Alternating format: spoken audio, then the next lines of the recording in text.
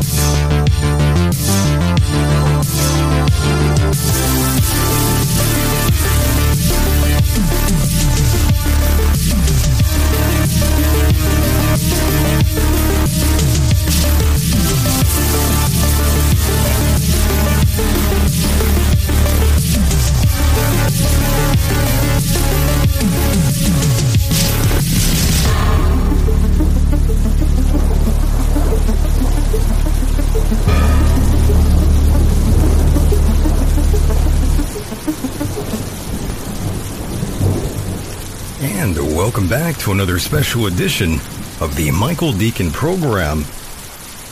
I look forward to once again serve you those sounds of salvation. First-time listeners, turn on, tune in, and drop out.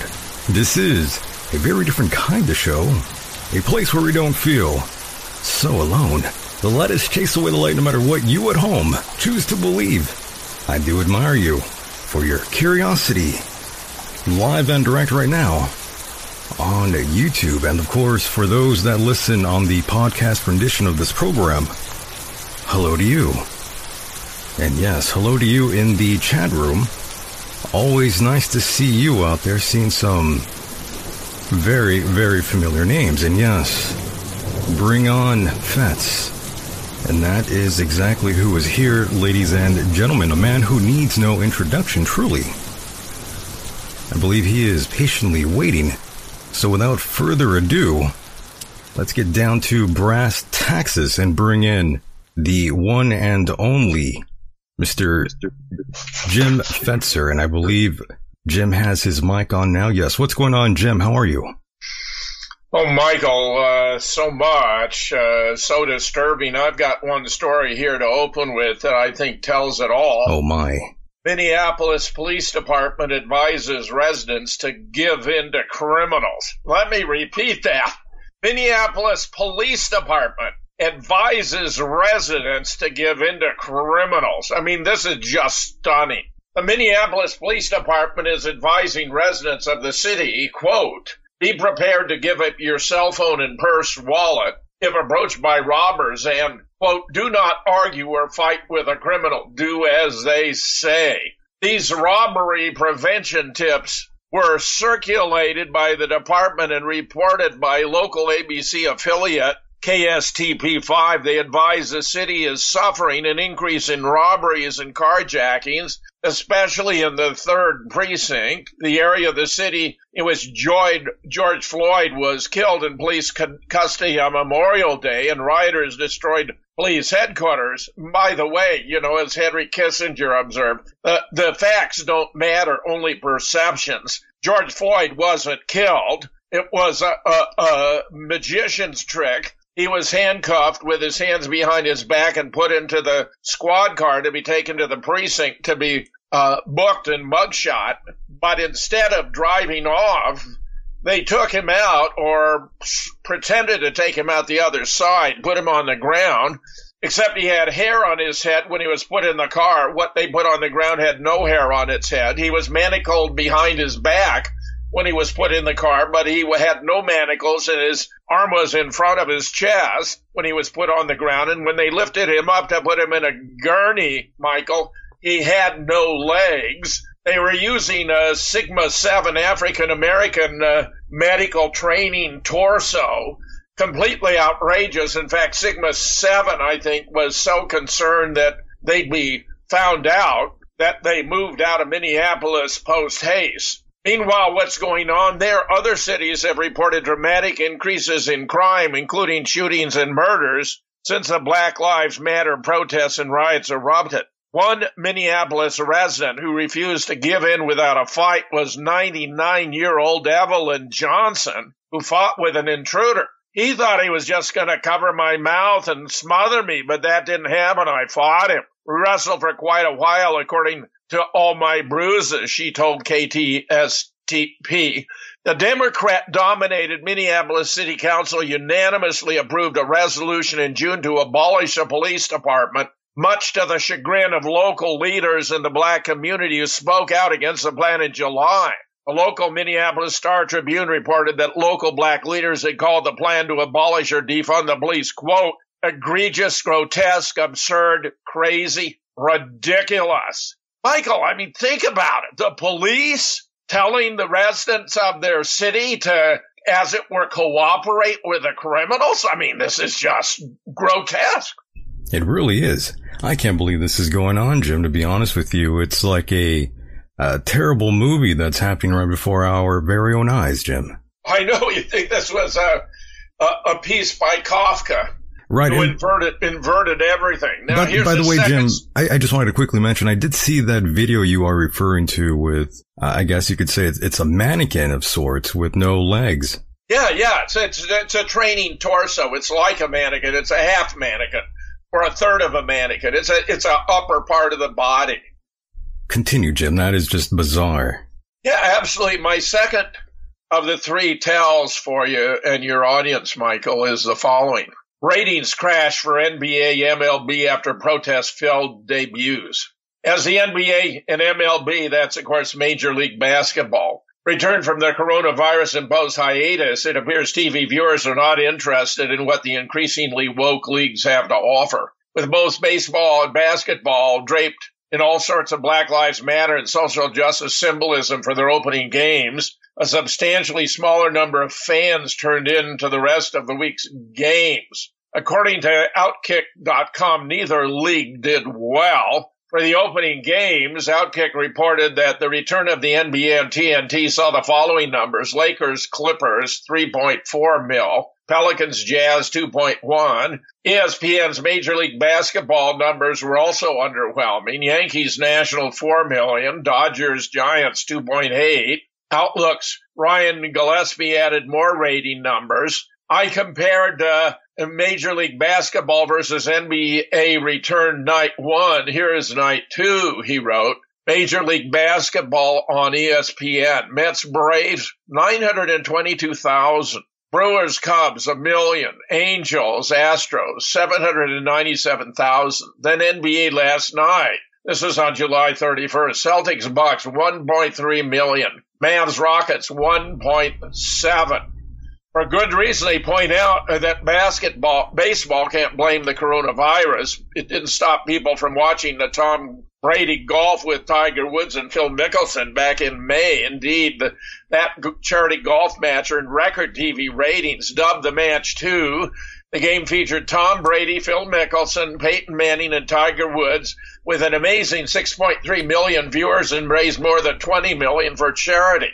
And I'll tell you, Michael, it's not going to change the very idea that they could run all this Black Lives Matter into professional sports and think it's going to go over with a public is absurd. I mean, we like these sports for entertainment because they don't involve politics. Right. And now they're dragging in politics. I mean, they're mucking the whole thing up massively, Michael. And I know you are a big fan of football, Jim. And are you at all concerned with the season per se? Well, I am much more a fan of college sports than I am pro, but I was very troubled when Barry Alvarez, who's a director of athletics for UW-Madison, where I reside just 10 miles south of Madison, observed that if they call off the football season, all athletic programs for the university are going to be canceled in effect because they're funded out of the huge take, for football. So I'm very, very troubled, especially because I've done the research and this whole thing is a gigantic fraud. They don't actually even have a test specific for this coronavirus, which is technically known as SARS-CoV-2.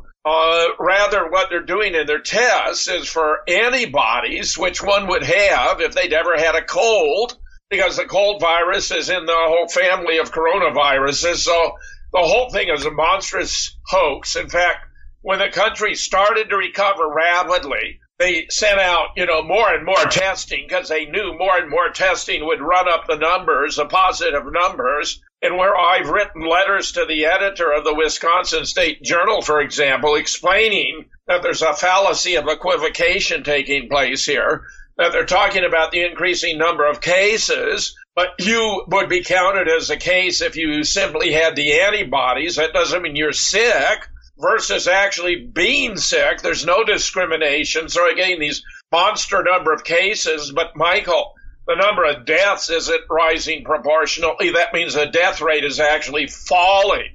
So Trump has made this point, but the public is oblivious. We are the most unsophisticated and scientifically illiterate nation in the world. We'll fall for anything, which is why we've been saps for so many plays, staged events, from Sandy Hook to the Boston bombing to Orlando to Charlottesville to Parkland to Las Vegas, where based upon my research, collaborative research with other experts, nobody died at any of those events, with the possible exception of Heather Heyer, who was supposed to have been killed by a car in Charlottesville, except she didn't die in the car crash. She died the following day, it appears, of a heart attack, and where her mother, Susan Bro, turns out to be the same woman who played the mother of a teacher at Sandy Hook, Donna Soto, mother of Victoria Soto. So they're recycling their crisis actors, Michael. I mean, it's insulting,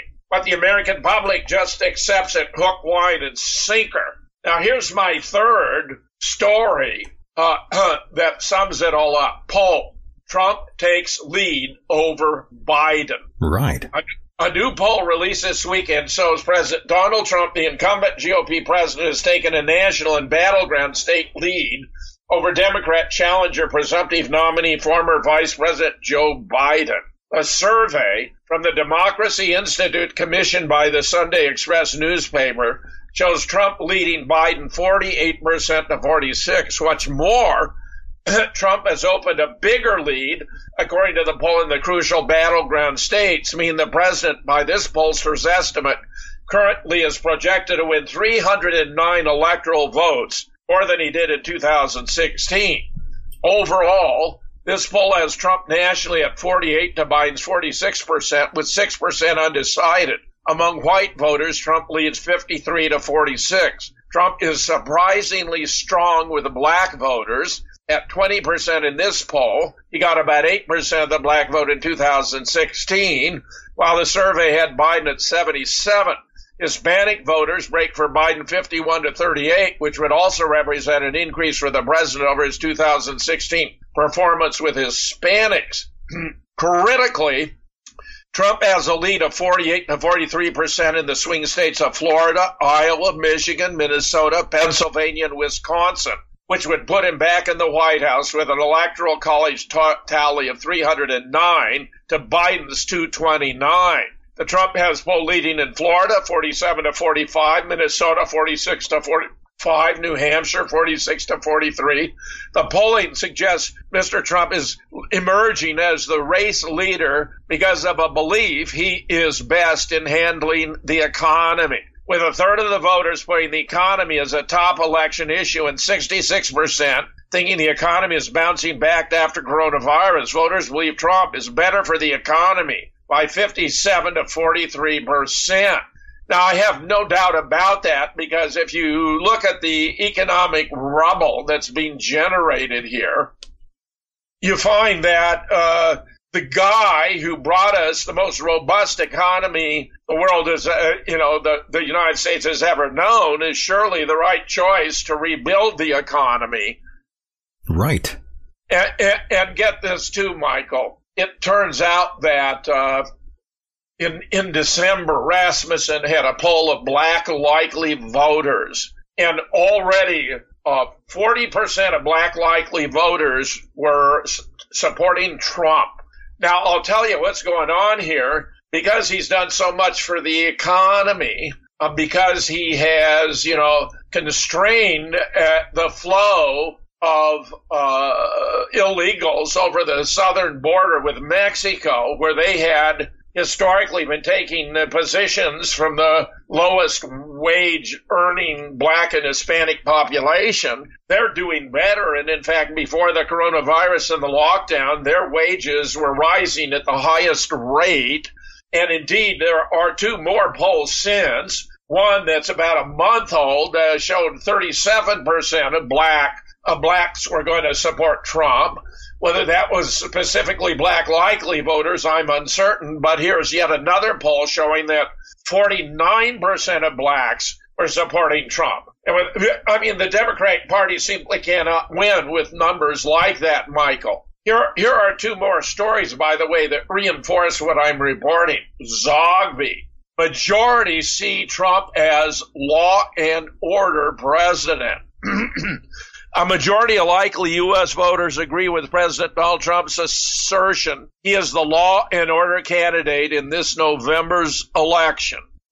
Many people have taken their anger and frustration to the streets to protest police brutality and racism, Zogby concluded. Critics across the nation have witnessed mostly peaceful protests, but some have turned violent. And while some of these frustrations are justified, there have been many instances of chaos that are not, so that we're getting the message out where people live as here it is. Only 25% of Democrats believe Trump is a law and order candidate. 75% disagree, but still there's a majority, 52% overall, who strongly or somewhat believe Trump is a law and order candidate. Trump still has yet to win over the suburbs, where residents live plays a factor. Voters in suburbs, 59% disagree, 41% agree. On the other hand, in cities, 54% agree, 46% disagree. Small cities, 58% agree, 42% disagree. Living in rural areas, 57% agree, 43% disagree. So that's, very, very significant. Because, what did the Democrats think? That by destroying these cities, by allowing these criminals to run rampant with riots and looting, they were going to win votes? Meanwhile, here's another Zogby. You never know, Jim. We live in a crazy world. Indeed. Meanwhile, here's another Zogby. Most voters believe Trump will win re-election. 51% of likely voters, regardless of their political support, believe President Donald Trump will win re-election, compared to 43% who think Biden will be elected. The remaining 6% are uncertain. Here's the way it breaks down, Michael. 57% of men, regardless of their political support, whether the Democrats, Republicans, or Independents, believe Trump will win. 47% of women think Trump will be reelected, but 46% think Biden will win. 58% of those recently lost a job believe Trump will win, compared to 34% Biden. 51% say Democrats are the greater threat to the economic recovery to the U.S., compared with 49% who say the Republicans. I'm telling you, Michael, this is just a simply absurd situation. My goodness. By the way, Jim, is the wife voting for Biden? Oh, yeah. Sure. Oh, she is. Oh, yeah, absolutely. Oh, my. She believes every word out of Rachel Maddow's mouth. She watches that. Unbelievable. I can't believe it. I had no idea she was a fan. Well, we have had, I mean, we've been married 43 years. My goodness, Jim. We've had the worst arguments of our entire life over politics, Trump versus the Democrats. Right. I mean, some of them have been really, I mean, they have been it's pretty wild. Intense. I can't believe what's going on, to be honest with you. And by the way, I hate to stop this wonderful conversation here, but someone in the chat, they wanted to know your opinion on the coming vaccine. And, that is something, COVID-19, by the way, a vaccine for COVID. Last show, I talked about a vaccine coming out by, of course, our friend Bill Gates. And of course, there's a Russian vaccine that's also coming down the pipeline. And I was just curious what your opinion was on the vaccine, Jim, and if you would take this concoction that Bill Gates has created, or would you take the vaccine from Russia? Your thoughts and opinions, Jim. Go ahead.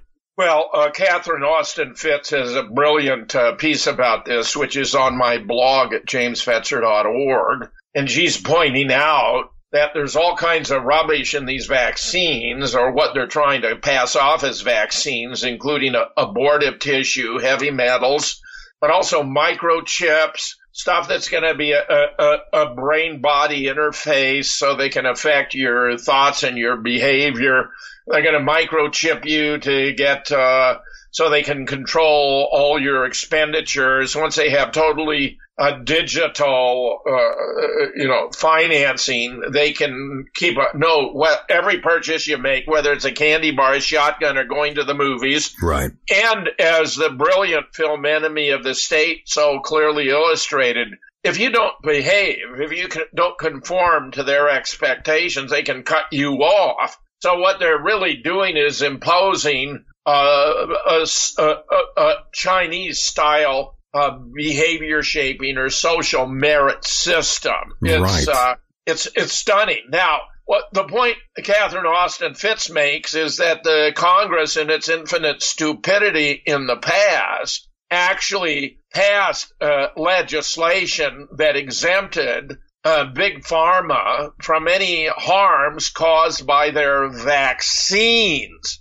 so that if Gates could palm off this concoction, which Catherine Austin Fitz described as injectables, could pass off these injectables as vaccines, that then he would be free from liability.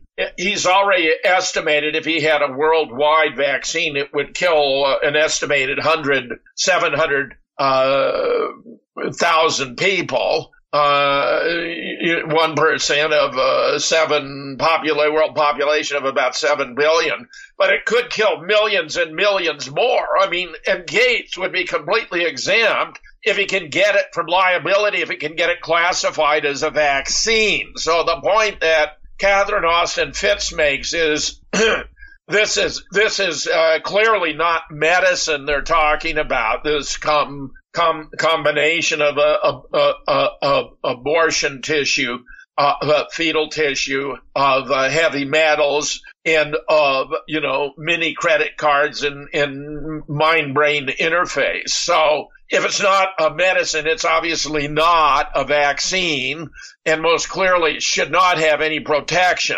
This is a complete scam. It's also part of why this guy, Bill Gates, has talked about sharing the opinion with Donald Trump that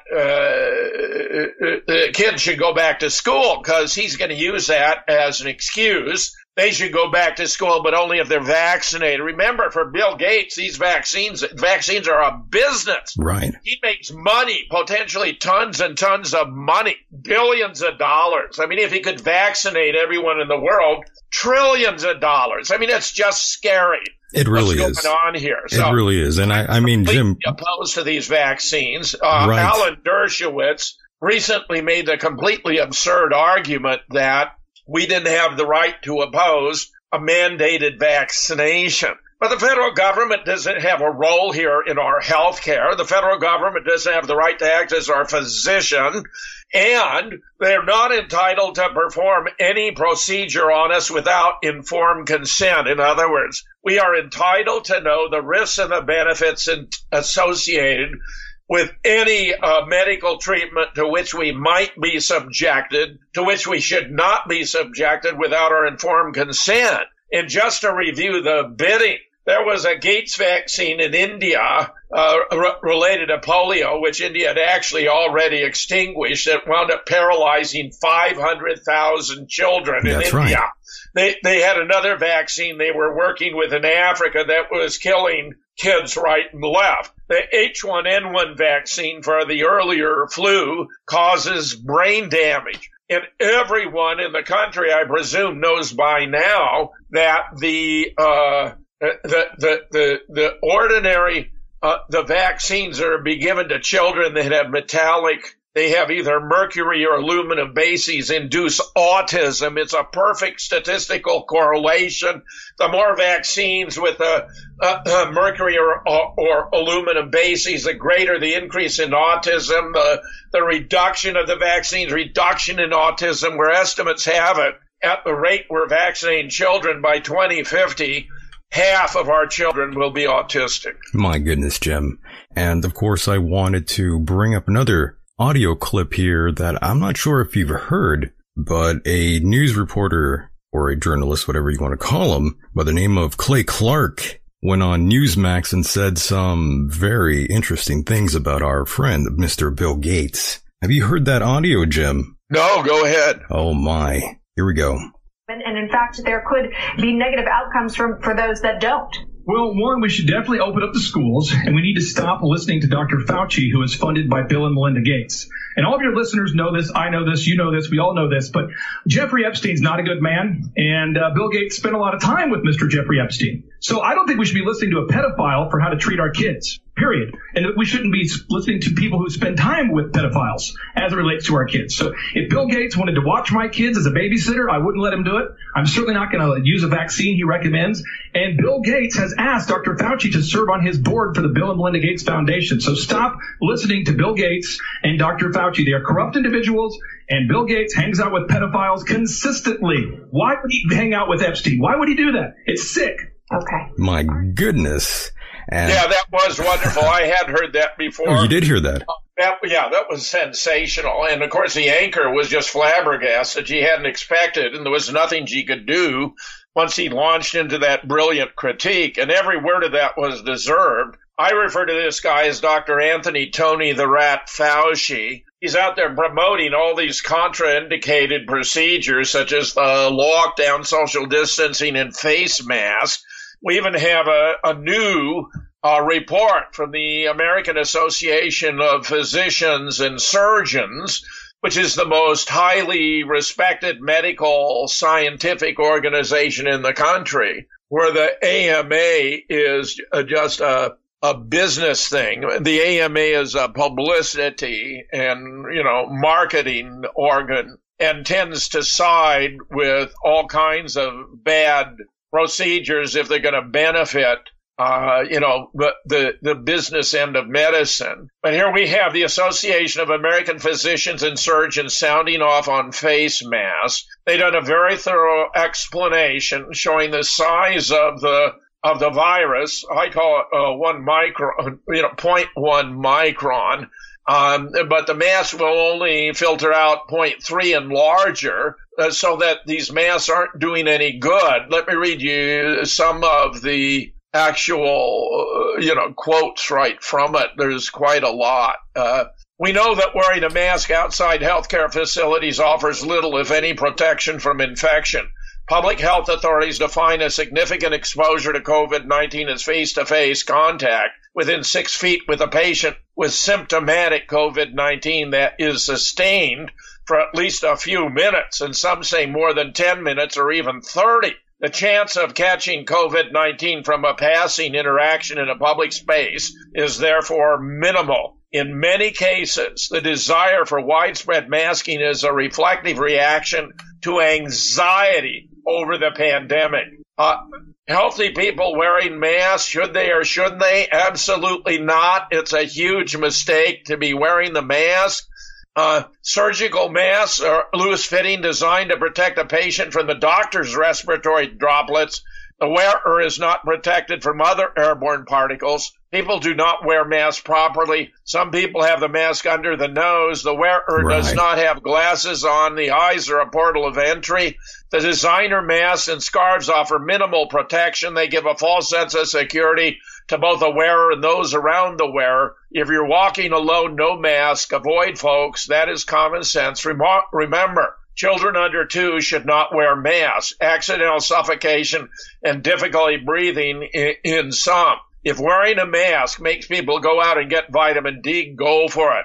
In the 1918 flu pandemic, people who went outside did better. Early reports are showing people with COVID-19 with low vitamin D do worse than those with normal levels. Perhaps that's why shut-ins do so poorly. If you are sick, stay home. Now, as I say, that the Association of American Physicians and Surgeons is the most important, significant, mainstream medical scientific organization in the United States. The American Medical Association pales by comparison. Those are politicians. These are actual scientists and physicians. Here's a clip from Dr. Fauci, by the way. No reason to be walking around with a mask.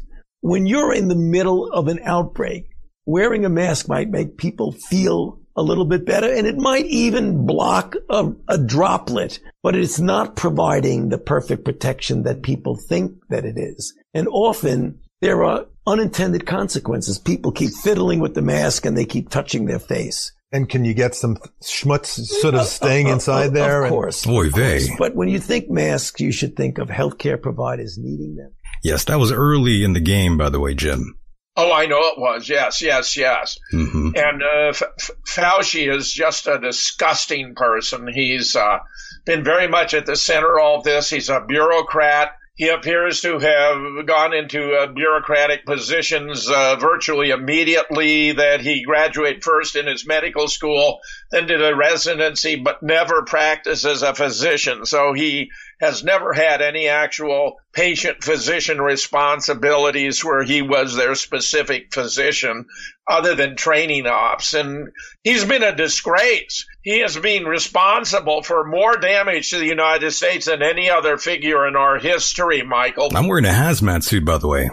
I'm sorry? I'm wearing a hazmat suit as we conduct this interview, by the way. Like the movie Outbreak.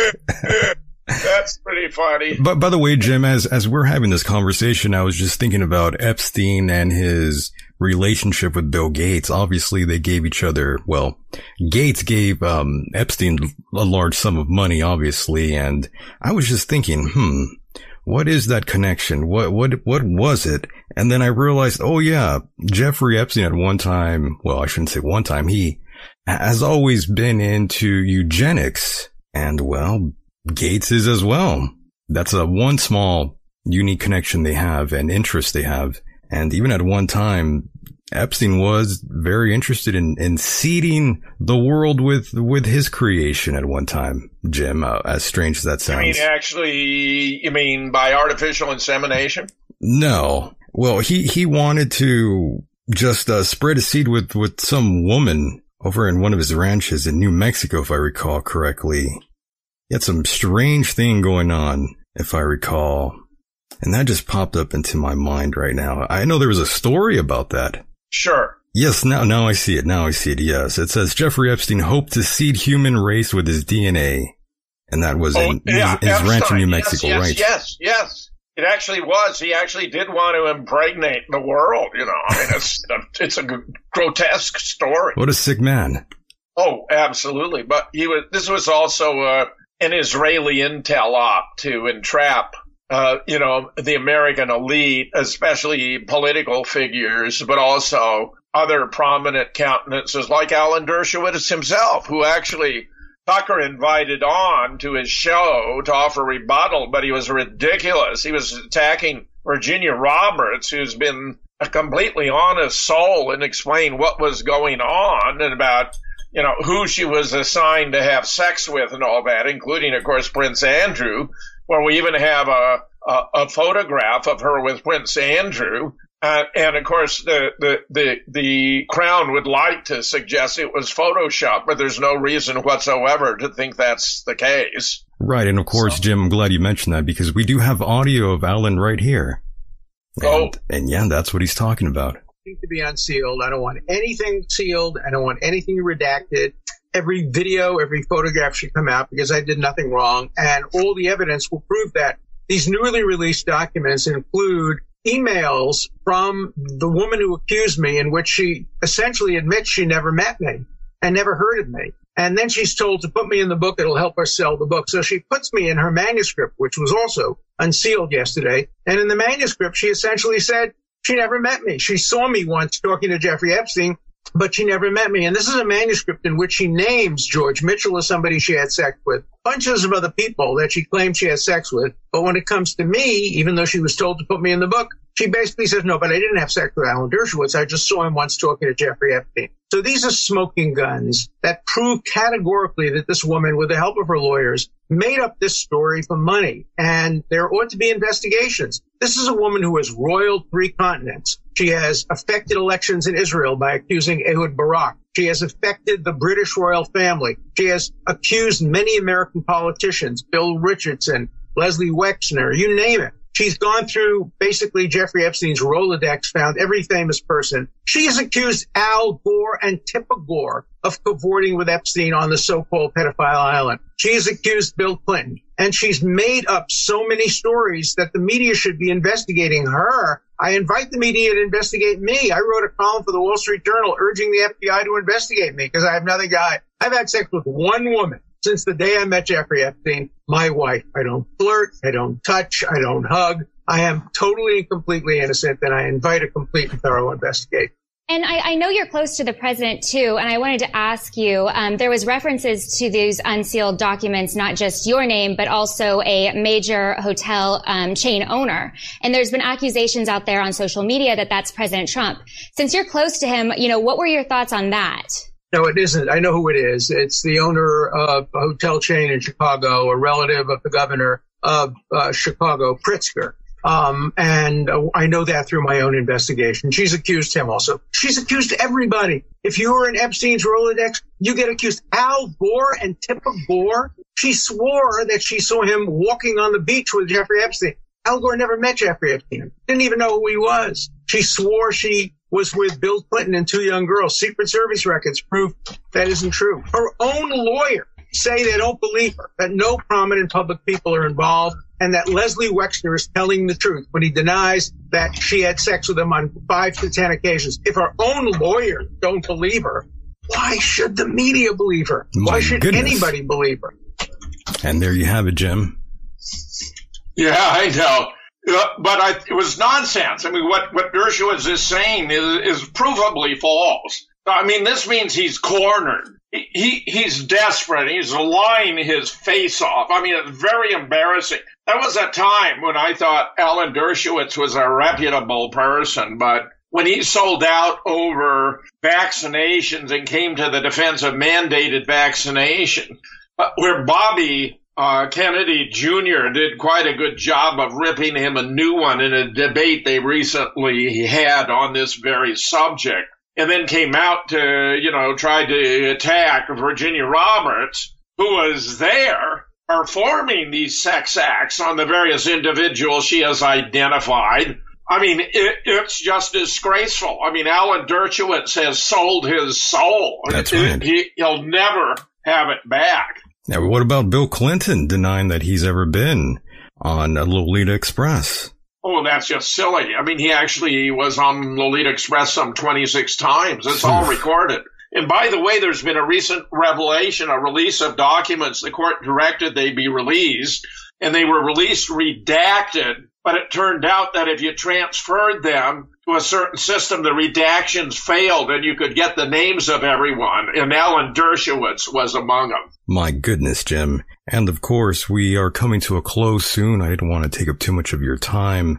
And Jim, my home state of California was engulfed by flames earlier. I'm not sure if that's still going on. But I, of course, get the occasional messages from listeners asking me if I'm all right. And I appreciate the concern sincerely. The only issue is, Jim, I'm way down south, out here away from the mountains, far below sea level. Although we lack the fire, we are still being roasted by the sun out here in El Centro, California. It honestly feels like I'm stepping outside to an oven, Jim.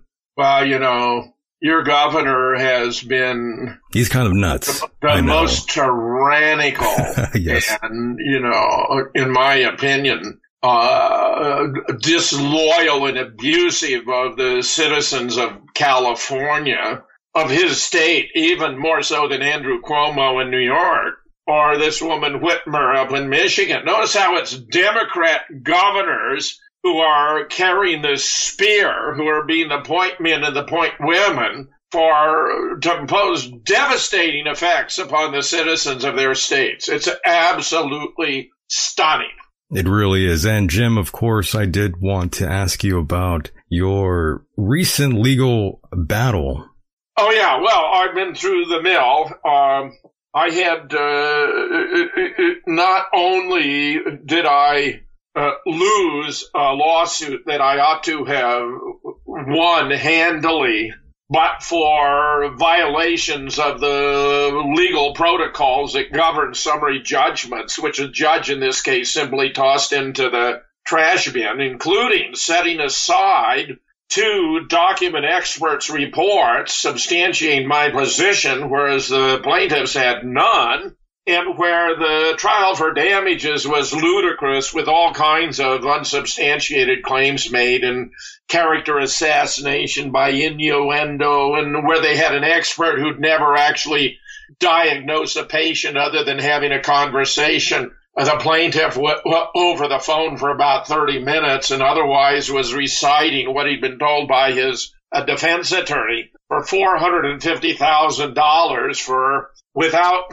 it turns out even establishing that I was at fault, that I did anything negligent. I had very good reasons for everything I wrote. I was very studious. I had it was a cumulative, collaborative work where I brought together 13 experts, including 6 current or retired PhD professors, and where we established that the school had been closed by 2008, that it was loaded with asbestos and other biohazards, that there were no children there, and that it was a FEMA drill, technically a mass casualty exercise involving children, which was promoted as mass murder for the sake of gun control. One of our contributors, Paul Preston, who's himself a school administrator in the past, who's actually supervised live shooter drills, actually was so disturbed by what he saw broadcast from Newtown that day that he reached out to his contacts in the Obama Department of Education, all of whom confirmed to him that it had been a drill, that no students had been harmed, and it was done to promote gun control. Well, early on, the judge precluded that whole line of defense, which was my first line of defense, namely showing that it wasn't even a mass shooting, and therefore any claims about the deaths of children would have to be fabrications, that he wouldn't allow me to make that argument. I had other arguments about the specific document in question, but where the judge and the defense counsel ignored the fact that this death certificate was uncertified, where it's a matter of Connecticut law that not even parents are allowed to have an uncertified death certificate, and where the death certificate attached to the complaint with which I was served to initiate the lawsuit was one that was town certified, state certified, and had a file number, whereas the one that had been published in the book had none of the above, so that in essence I was being sued over a death certificate I'd never seen before, commented upon, or published. I mean, it was outrageous. And then when I sought to find impeachment witnesses in my belief that the party who came and declared himself to be Leonard Posner for the sake of a video deposition was not the same person whose image had been published millions of times around the world, when following my understanding of the statutes of Wisconsin, that in securing an impeachment witness, neither the court nor the plaintiff needs to be notified in advance, I was taken to task by the court for having shared the video deposition in my effort to put together impeachment witnesses including in particular Wolfgang Halbig, who actually wrote to 4 different branches of the FBI, 4 different station chiefs, asking what are the consequences for impersonating Leonard Posner at a legal deposition in Wisconsin. Amazing. I don't believe he ever got the answer. But the fact of the matter is, because I had shared this with one party specifically, but authored her to share it with Wolfgang Halbig, I was held in contempt of court. And initially I was fined $7,000. But then I was brought back in a second time, and the judge went out of his way, even though this is a completely contrary to Wisconsin practice, where legal fees are not awarded, to try to fabricate an excuse to award legal fees. So he added $650,000 more in legal fees, Michael. So for having exposed the monstrous hoax of Sandy Hook, I wound up being saddled with $1.1 million in legal fees. Wow. Now, what? $1.1 million in a judgment against me. Now, I do not expect to ever have to pay a nickel of that judgment. In fact, I have no intention of doing so. Yes. But I do have legal fees that have run up to $70,000. I paid $30,000 of those. Damn. But if anyone were disposed to lend a hand, no money donated to my legal defense fund would go to pay off this $1.1 million. It would all go to support my attorney in our ongoing efforts, where the appeal has been filed with the appellate court, and you can read the appeal on my blog. Just go to jamesfetzer.org, and you'll find the appeal there, and where I explain how you could donate to me where you so dispose. But it would need to be a check or a money order. My efforts to establish a GoFundMe were thwarted. I believe it's the plaintiff who's been going around to try to make it impossible for me to put together funds to pay the legal fees. You could write to me at James Fetzer Legal Defense Fund, 800 Violet Lane, 800 Violet Lane, Oregon, Wisconsin, Oregon, the town, same name as the state, 53575. I acknowledge all donations. I would be most appreciative if anyone, feels that the defense of the First Amendment is appropriate and worthwhile. You can go onto my blog and look for Sandy Hook or the appeal or other, and you'll find right away as you start working backwards. You can read the whole appeal, and if that convinces you this is a worthy cause, I'd be very grateful, and you will receive a formal acknowledgement from me for any donation you might be so generous as to provide. Definitely. And Michael, I appreciate that. Let me add, by the way, that I put together a wonderful conference for Austin, Texas on the 7th and 8th of November. It's called the Question Everything 2020 Conference, which I will be moderating. I have some of the best experts in the world on JFK, including David W. Mandick, MD, PhD, as the leading medical expert on the medical evidence in the assassination in the world. Larry Rivera, who's been doing the most brilliant cutting-edge research. Rowson K., who's discovered, surprisingly enough, that an FBI agent impersonating Jack Ruby actually shot Lee Oswald on television. I also have a wonderful woman, a Newtown mother, who's speaking out about Sandy Hook by the name of Rebecca Carnes.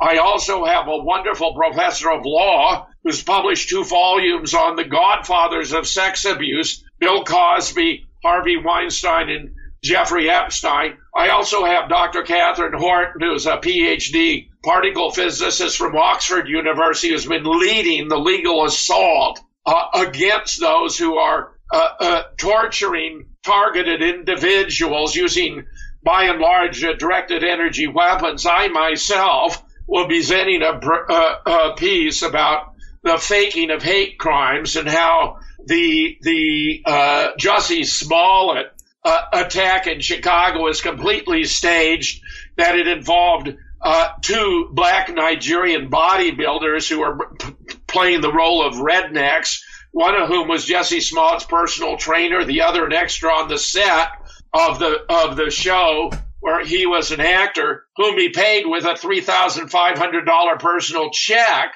I will be showing, as I explained here, how George Floyd was, in fact, not actually killed by the police, but how they performed a magician's trick and substituted this training torso from Sigma 7 for George Floyd, and also how Bubba Wallace, was part of an elaborate charade where they took a door handle that your fist could fit in but couldn't possibly serve as a noose, described as a noose, subsequently cut it down and then replaced it with something much more substantial that was tied to look like a noose, which NASCAR has promoted. So we find all these organizations and institutions are pulling our chains, swindling us, deceiving us. I'm doing my best to expose it.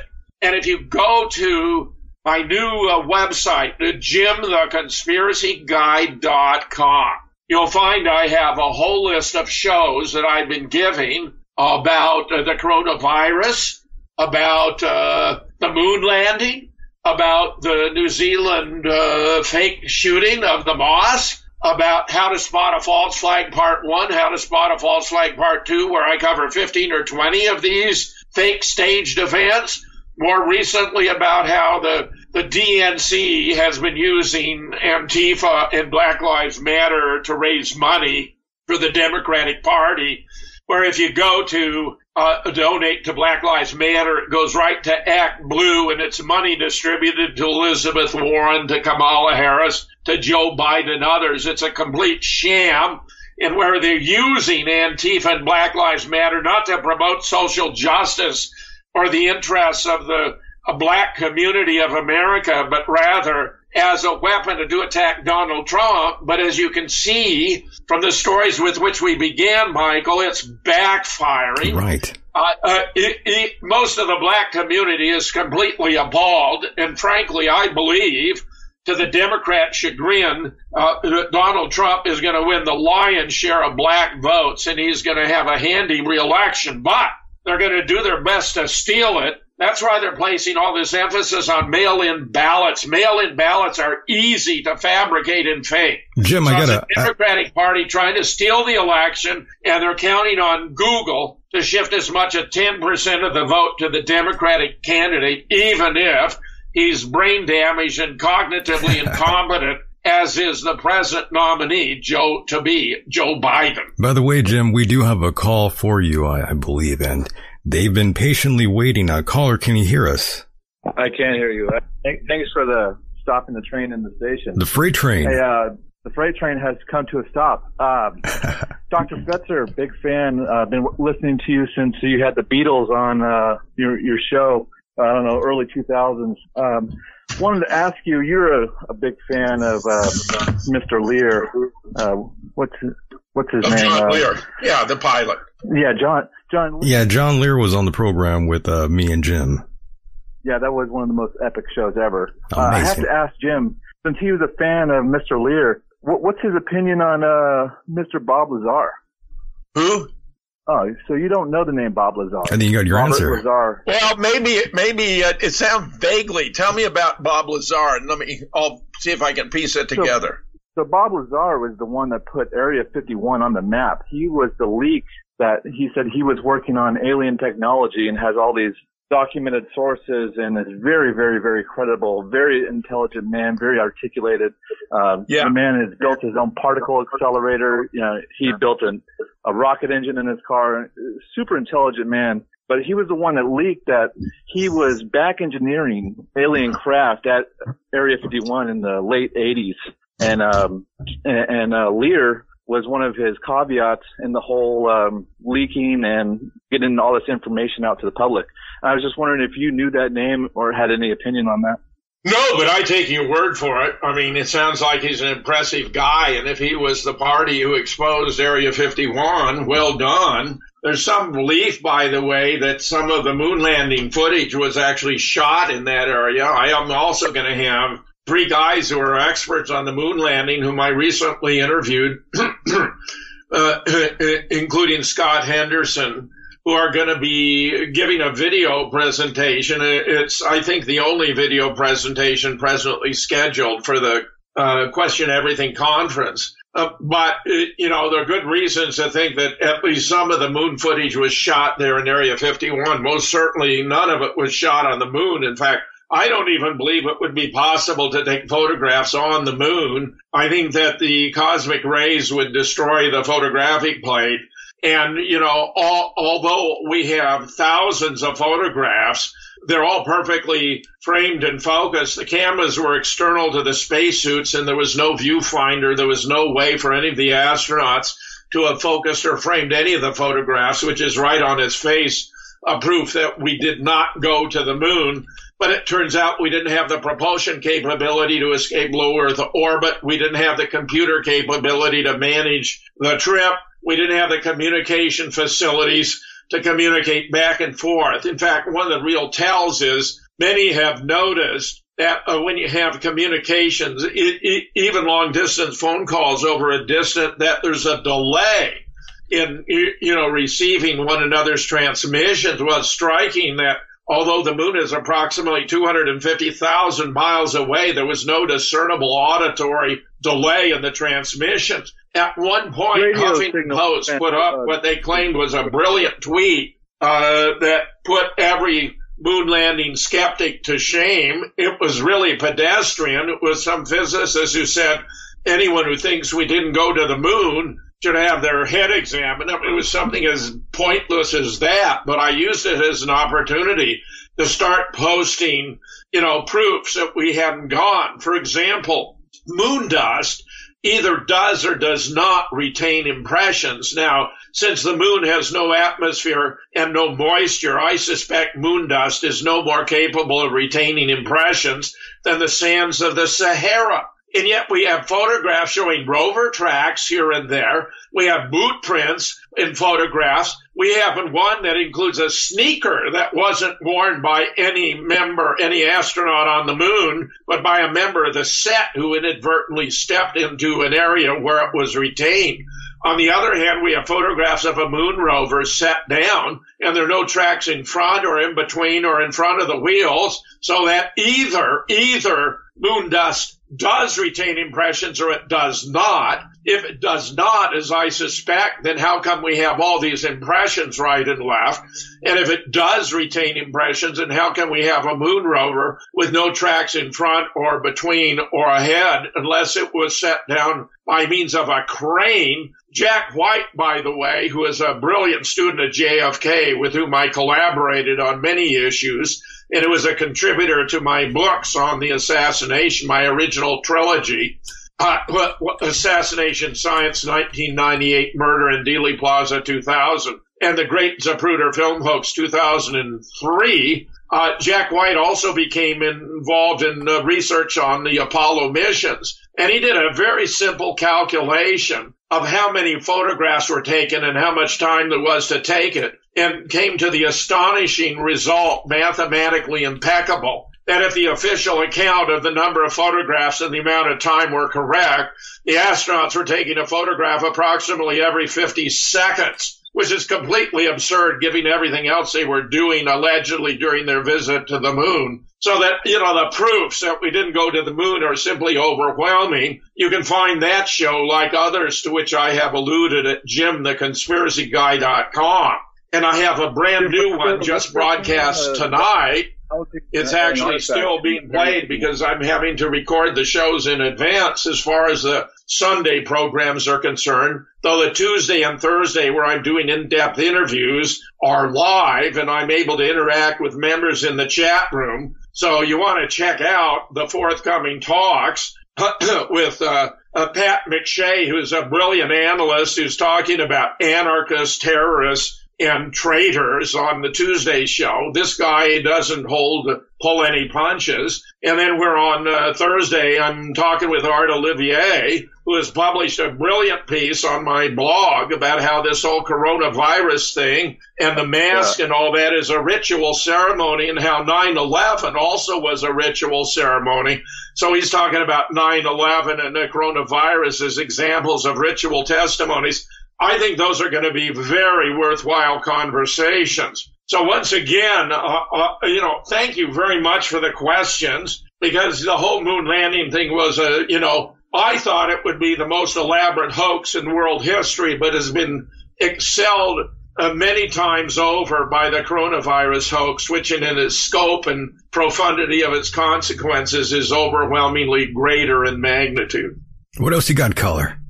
Jim, I just wanted to hear your opinion on the government housing the alien artifacts, alien craft down there in the Area 51 in the 80s. Well, I'll tell you, it's very interesting that's an area where I was about to launch into a very thorough in-depth. I had a stack of a dozen of the best books about all the research on UFOs and ETs. I mean, obviously, there are plenty of unidentified flying objects. The question is, are any of them of alien origin, extraterrestrial? I have seen a video clip that appeared to be some little aliens. They looked very much like the figure in E.T. who wanted to, phone home. And I do not know that footage is not authentic. I do believe something happened in Roswell in Area 51. I've seen the report by Vannevar Bush, who was in the highest ranking scientific expert in the government at the time, and that looks completely authentic to me. So I'm very open-minded about it, but I haven't done sufficient research to go much further than what I've just said to you here and now. If you do, take advantage of looking up Bob Lazar. It definitely awakened me and awakened a lot of my friends to the whole aspect. They just saw it as sci-fi and as a joke. But once they looked into it, there's a bunch of books on it. There and YouTube videos. He finally made a movie, Bob Lazar and UFOs in Area 51. It's on Netflix still, I believe. And it's very enlightening. It shows you in depth about Robert Lazar, where he came from. He worked at Los Alamos and got headhunted by who made the atomic bomb? Not Oppenheimer, but it was Oppenheimer. I can't think of his name right now, but he got headhunted out of Los Alamos and developed these worked on these alien craft by back engineering it, trying to see if any kind of U.S. technology is feasible with that, or if we can replicate their technology. But a lot of things happened, and he became afraid for his life, and then went public, and that's how Area 51 came on the map with George Knapp and Bob Lazar, and John Lear was part of that. And I'm surprised, speaking to John Lear so many times, he hasn't spoken of Bob Lazar to you. Well, no, I haven't had that many conversations with John Lear. I've interviewed him maybe twice, I would say. I like the guy. We've had other exchanges. He has views, some views that I don't find very plausible. But, I mean, I admire him for the many contributions he's made, for example, to 9/11 research about the impossible flight trajectory of Flight 175, which is pilots for 9/11 Truth have documented would have physically come apart in the air if it actually had been a 767 flying at the speed shown in the videos at that altitude. So I appreciate all that. If you wanted to write to me about Lazar, I'd be very glad to invite him to come on my radio show. It's called now The Fetzer Presents, Tuesday, Thursday. And you can watch it at jimtheconspiracyguy.com. You could write to me at either jim@moonrockbooks.com or jimtheconspiracyguy@protonmail.com. And if you were to send me, contact information about Jim Lazar, I'd be glad to reach out to him and invite him to come on my show. Yeah, that would be a great show. You and Bob Lazar, I can't think of a better show. Honestly, terrific. I'm very glad you had the patience to stand by while Michael and I were discussing these matters, and I'm very glad you had these questions and comments for me tonight. Thank you on all counts. Absolutely. The pleasure's all mine. It's been an honor. I've been listening to you, reading up on you for about 15 years now, and it's really been a long time coming. I appreciate your time. Thanks, guys.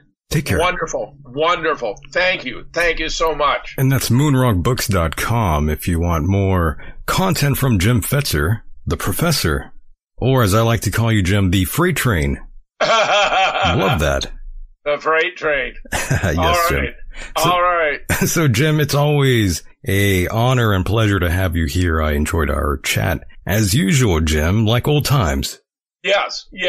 Michael, it's really terrific being on with you. I always enjoy it. Yes, sir. And we will do this again very soon. Jim, plug anything you'd like before we shut it down.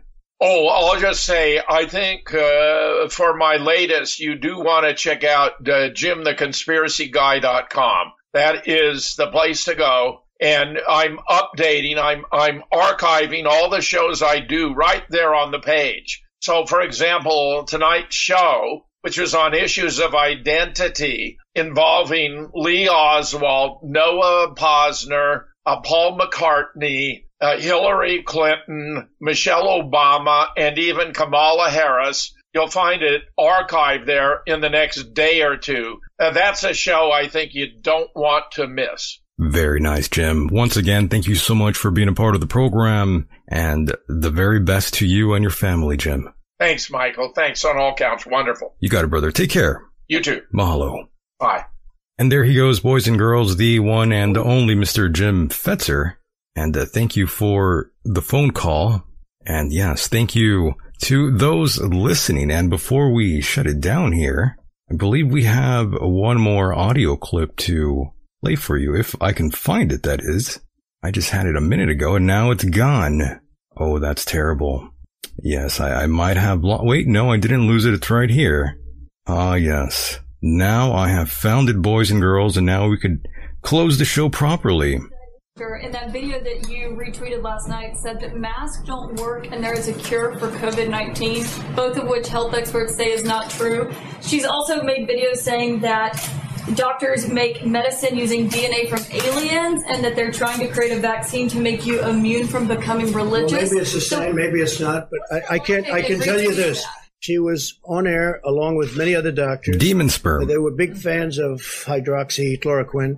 And I thought she was very impressive in the sense that from where she came, I don't know which country she comes from, but she said that she's had tremendous success with hundreds of different patients. And I thought her voice was an important voice, but I know nothing about her. Masks don't work. Last week you said masks. Last week, well, real quick. Last week you said thank you very much. Oh, yes, all this alien talk. It's a very hot issue right now. Everyone loves aliens. Now, boys and girls, I want to thank you tremendously for being a part of the program as usual. And yes, I will return tomorrow night with my co-host, Mr. Mike Hideous, to shut it down once again. So once again, I like saying once again. And once again, thank you so much for being a part of the program. Boys and girls, always a honor and pleasure to have you here.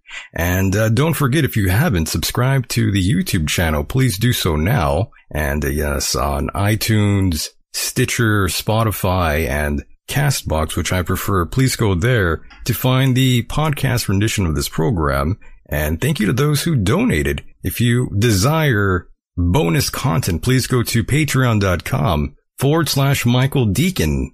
Lots of content there. Now, hopefully all goes well tomorrow night and all of you show up. It'd be nice to have you here. Yes, don't leave, Mike. We were just getting started. I know. I hate to shut it down, but we are running out of time and I need to go outside for a moment here. So once again, boys and girls, I apologize. I would like to stay on longer, but I have some shit to take care of right now. So yes. Always nice to see you out there. Don't worry, come back tomorrow. We'll have more for you. And with that said, the world is a mysterious place, and life itself is a mystery. Until next time, good night, everybody. Under blue moon, I saw you. So soon you'll take me up in your arms, too late to beg you. Or cancel it though. I know it must be killing time, unwillingly mine. Fate up against your will, through the thick and thin.